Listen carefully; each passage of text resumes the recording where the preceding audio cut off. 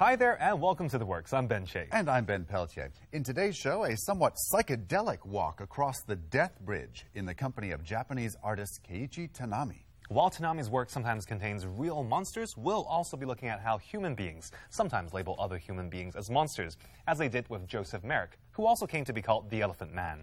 And on a more cheerful note, we move to Latin America in our studio performance today with Azucar Latina.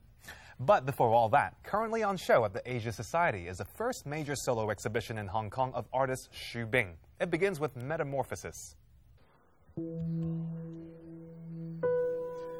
The exhibition runs at the Asia Society Hong Kong Centre until the end of August.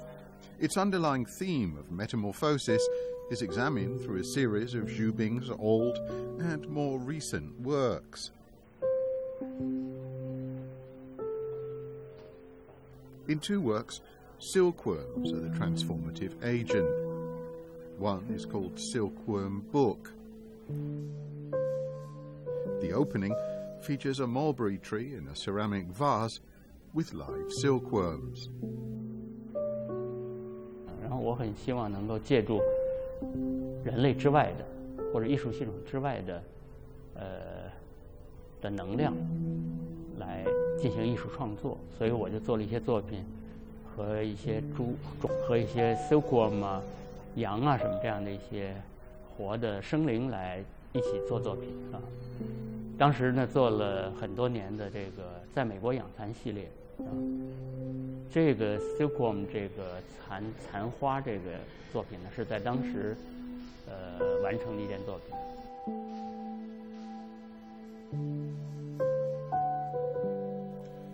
Xu Bing was trained in printmaking, but he has long since broadened his artistic range, using a wide variety of unexpected materials to create art that focuses predominantly on language. First shown in Beijing in 1988, Book from the Sky is a monumental installation that took 4 years to finish. It consists of 4,000 unreadable Chinese characters in printed volumes and scrolls, made with handcrafted printing blocks. The book was previously exhibited at the Hong Kong Museum of Art in 2005. 那个时候其实是在中国大陆这个改革开放不久，那个时候呢，中国大陆有一个文化热的一个时期。那个时期呢，年轻人读很多书啊，讨论各种各样的新的文化的问题，我也参与。但是参与多了以后，你会发现自己好像失去了很多东西，和你过去对文化的期待、对阅读的期待，其实是有很大的出入的。所以那时候我就很想做一本书，是表达我的这种对书和文字的感受。地书这个呢是在10年以前开始的，但是呢完成的是在前年，算是一个阶段啊。地书这本书呢是谁都可以读懂的一本书，就是它和天书正相反。天书呢是谁都读不懂，包括我自己。Tobacco projects began in 2000 when Xu Bing was invited to be an artist in residence at North Carolina's Duke University in the United States. It explores the history of black slaves in tobacco plantations, global trade, the ironies of advertising a harmful substance, and a personal story. 因为我父亲呢，他长期吸烟，后来是去世于肺癌，使用的是他这个就是去世之前的7个月的治疗的记录，另外呢，还有一个是这个诗词的这件作品。这件作品呢是在烟草计划的第3站，在 Virginia 的美术馆，在这个 Virginia 的档案馆，我们这个研究了很多的早期的烟草的品牌，这些都是烟草的那个就是这个品牌的设计，它是这个包装箱外面的这个等于stencil印刷的这样的一些东西，很漂亮。然后我把这些词汇呢交给我的一个朋友叫瑞内，然后呢他是作家，所以呢我说可不可以用这些词呢，限定在这些词呢来写一首诗？最后他说可以，因为他很聪明，所以他后来就写了这样的一首叫《Backbone》的这么一首诗，实际上在描述这个黑人的妇女在这个烟草的田野中工作的一个情况。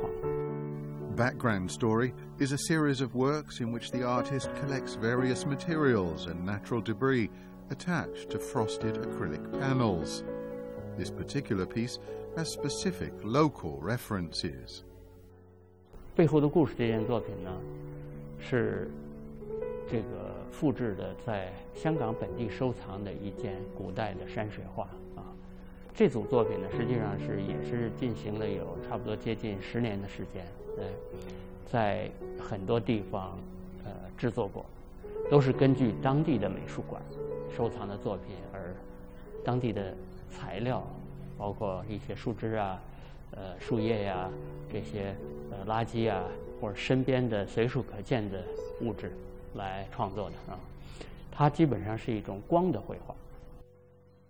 我的后期的一些作品呢，很多作品都涉及到中国传统绘画啊，是因为我发现通过我的创作，对我个人来说呢，是一个探索和寻找我们这个文化中哪些东西是特殊的，哪些东西是优质的，哪些东西是我们过去并没有意识到的啊。我通过我的特殊的艺术创作的方法来挖掘和触碰这样的东西。Keiichi Tanaami is one of the best-known pop artists in post-war Japan. He was born in Tokyo in 1936 as the eldest son of a textile wholesaler. Keiichi was just 9 years old when Tokyo was heavily bombed in World War II. Some of the things he saw then have played a part in his brightly colored and even psychedelic work ever since.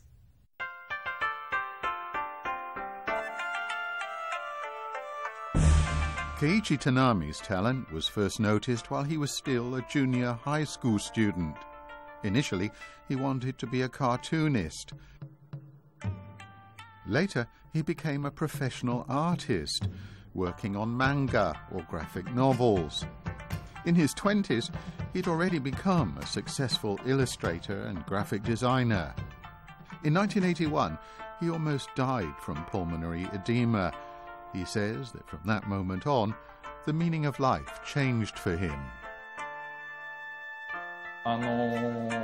やっぱり彼がその一度病気で臨死体験をしたっていうことは、その彼の作品のとても強いインスピレーションになっています。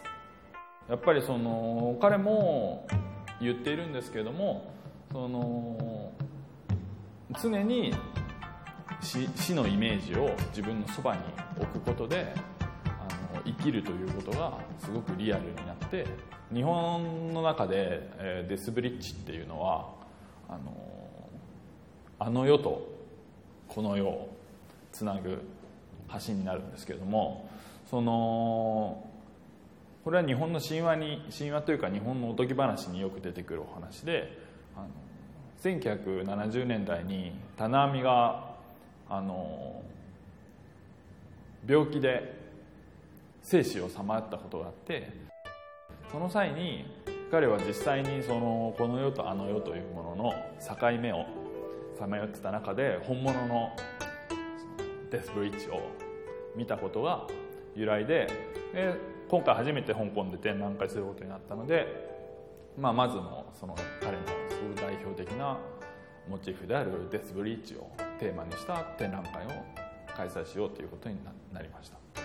彼のその小さい時に受けた第二次世界大戦の時の印象っていうのはとても作品に強く反映されていまして、よく作品に見れるような爆発した時の光の閃光ですとか、爆発そのものの表現とかも多いんですけれども、彼の作品自体は全てその彼の体験、彼のその。In 1975, Keiichi Tanaami became the first art director of the Japanese edition of Playboy magazine. While visiting Playboy's head office in New York, he went to Andy Warhol's factory. He was shocked and delighted by the freedom in Warhol's work and took him as a role model. 今回見せている新しいシリーズは、これは1970年代の彼が昔に作っていた映像の作品から新しくペインティングを起こすっていう新シリーズのペインティングになってまして、やっぱりなかなかその70年代日本から多くの人がアメリカに行って、彼はもともとデザイナーからスタートしたっていうのもあって、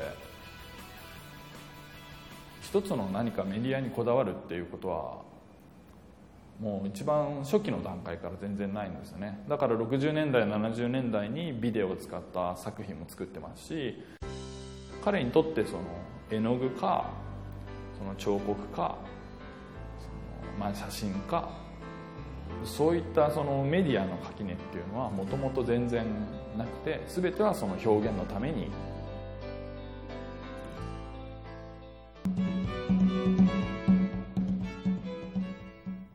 Welcome back. As we saw in part 1 of the show, in the work of Keiichi Tanaami, sometimes human beings encounter real horrors, and sometimes they create horrors out of their imagination.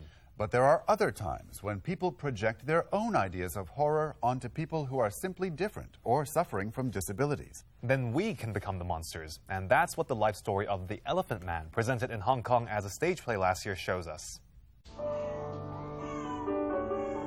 The quality of mercy is not strained. It droppeth as the gentle rain from heaven upon the place beneath. It is twice blessed. It blesseth him that gives, then him that takes. John Merrick existed in the late 1800s in England. He was seriously deformed. He was in a circus as part of an entertainment.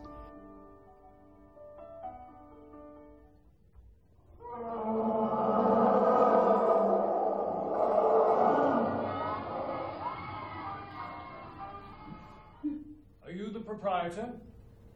Who might you be, sir? Oh, just one of the curious. I'd like to see it. I don't think so, no. Closed. Now, I would pay handsomely for a private viewing. You are the proprietor. Handsomely? Who sent you? Well, never mind. I am the owner. He was rescued by a surgeon, an eminent surgeon called Frederick Treves, who took him to the London hospital, where he treated him, and he then began to talk and began to reveal that he was a very intelligent man, and became part of London society. He was only 27 when he died, and so in the period of from 21 to 27 is the story that we focus on in the play. Nigel did the adaptation from the journals of Frederick Treves. The doctor copious notes on his relationship, his treatment of John Merrick.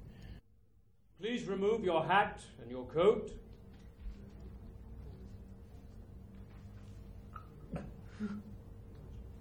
I would like to ask you some questions. And I think you have to be a pretty cold individual not to be moved by this story. There is, in terms of physical disability and things like that, tremendous discrimination. I'm sorry. I'll get you some more breakfast. Even though people would never admit to it, you know. And I don't think we realised, though, before we started doing the show, how, what kind of reaction people would have. Yeah, exactly. Powerful.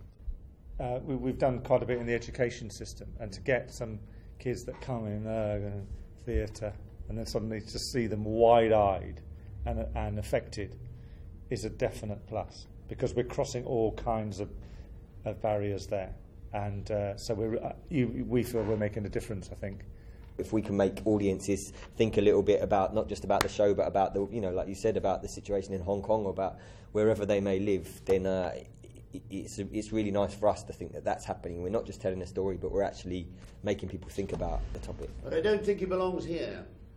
He'd be much better off somewhere he could be better looked after. Sorry to have wasted your time, sir. He leads us in the path of righteousness for his name's sake. And yea, I kind of think if he was in this physical agony all the time, I kind of have to try and put myself through that. And by doing that, you know, the character comes across to the audience much more. And I mean, obviously, I've done it so many times now, but I think, you know, I'm uncomfortable, and that makes it uncomfortable for the audience to watch. And I think that, you know, that's kind of an important thing that, you know, a lot of the time you see somebody on the street with one leg or one arm begging for money, and people, you know, you don't want to connect with that because, you know, you might feel guilty or you feel bad about yourself, you know. And so it's that same kind of feeling here that I wanted to put that discomfort and the thing that people don't want to see, and we wanted to put it right in front of them so that they couldn't, you know, so that they couldn't look away, and they had to connect with it. Thanks to the World Cup, Brazil and Latin America have very much been on the world's mind in recent weeks. So how can the works miss the chance to at least pay a little homage to the event? Well, for those who have had more than enough of football, don't worry. We certainly are not about to bring you art dedicated to soccer, but a touch of one of the other things Latin America is best known for, its music. Here's Azucar, Latina. All right. Hi, Chris. Welcome to the show. Thank you. Thank you. And thank you for the members of Azucar, Latina for coming as well. It's our pleasure. Our pleasure. Perhaps you could start by introducing the members. Tell us the names, where they're from, and the instruments they play. Perfect. We have from this side Mr. Angus from Australia. We have Overon, a.k.a. Dodo, from the Philippines. Maestro John Campos from the Philippines. We have at the back Jordi Guzman from Dominican Republic. I guess I'm all right. Oscar from El Salvador. We have here from Mexico, Poncho. And we have all the way from Togo. Here, our brother. That's the way we call him, Toby. Nice. And how did this group form together? I mean, you guys are all from different places. What's the inspiration behind it? Well, the whole inspiration basically is what we know is music. Music got us together, and luckily we have the same path, the same ambition, the same music love for Latin music. So we just got together and made it. Cool. But I mean, obviously, you guys mix Latin music with a bit of a canto pop as well. How does that work out? Well, that worked out very well, actually. You just need to have a very good sense of Latin style music that we have, thank God. And mixing in Hong Kong with good kinds of pop music, as you know, all the musicians that I've been involved with. So it worked pretty fine. And what plans do you have coming up? You have some concerts coming up? Well, first of all, we're planning our first CD with this format, with Azucar Latina Ensemble. It's going to be out by the beginning of next year. And we're having a big concert coming up July 31st. Don't miss it. At Grappas. Yes, it's Glory Coffee presenting us doing this show. Yeah, so don't miss it. If people want to find out more about the ensemble, about you, where can they go to do that? Yeah, please go to our website, candelapromotion.com. Can you play a song for us tonight, then? Sure, we're going to do it right now. The song is called Quizás Quizás. It's a very old song from Latin America, very popular. It's a cha-cha-cha style. Cool. Looking forward to it. Cool. Enjoy.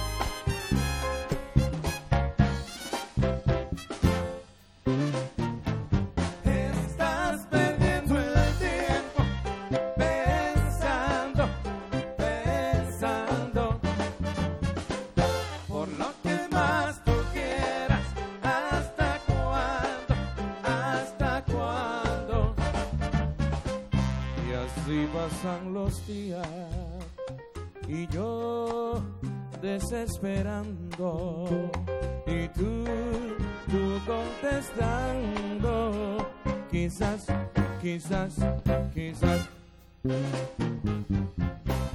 ¡Salsa!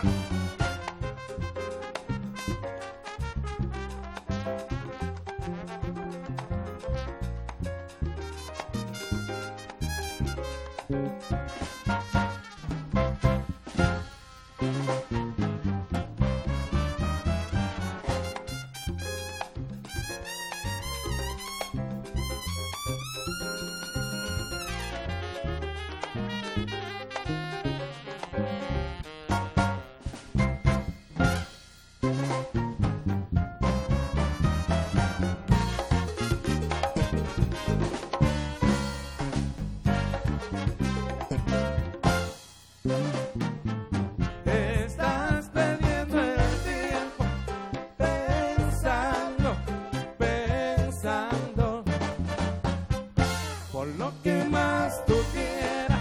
¿Hasta cuándo? ¿Hasta cuándo?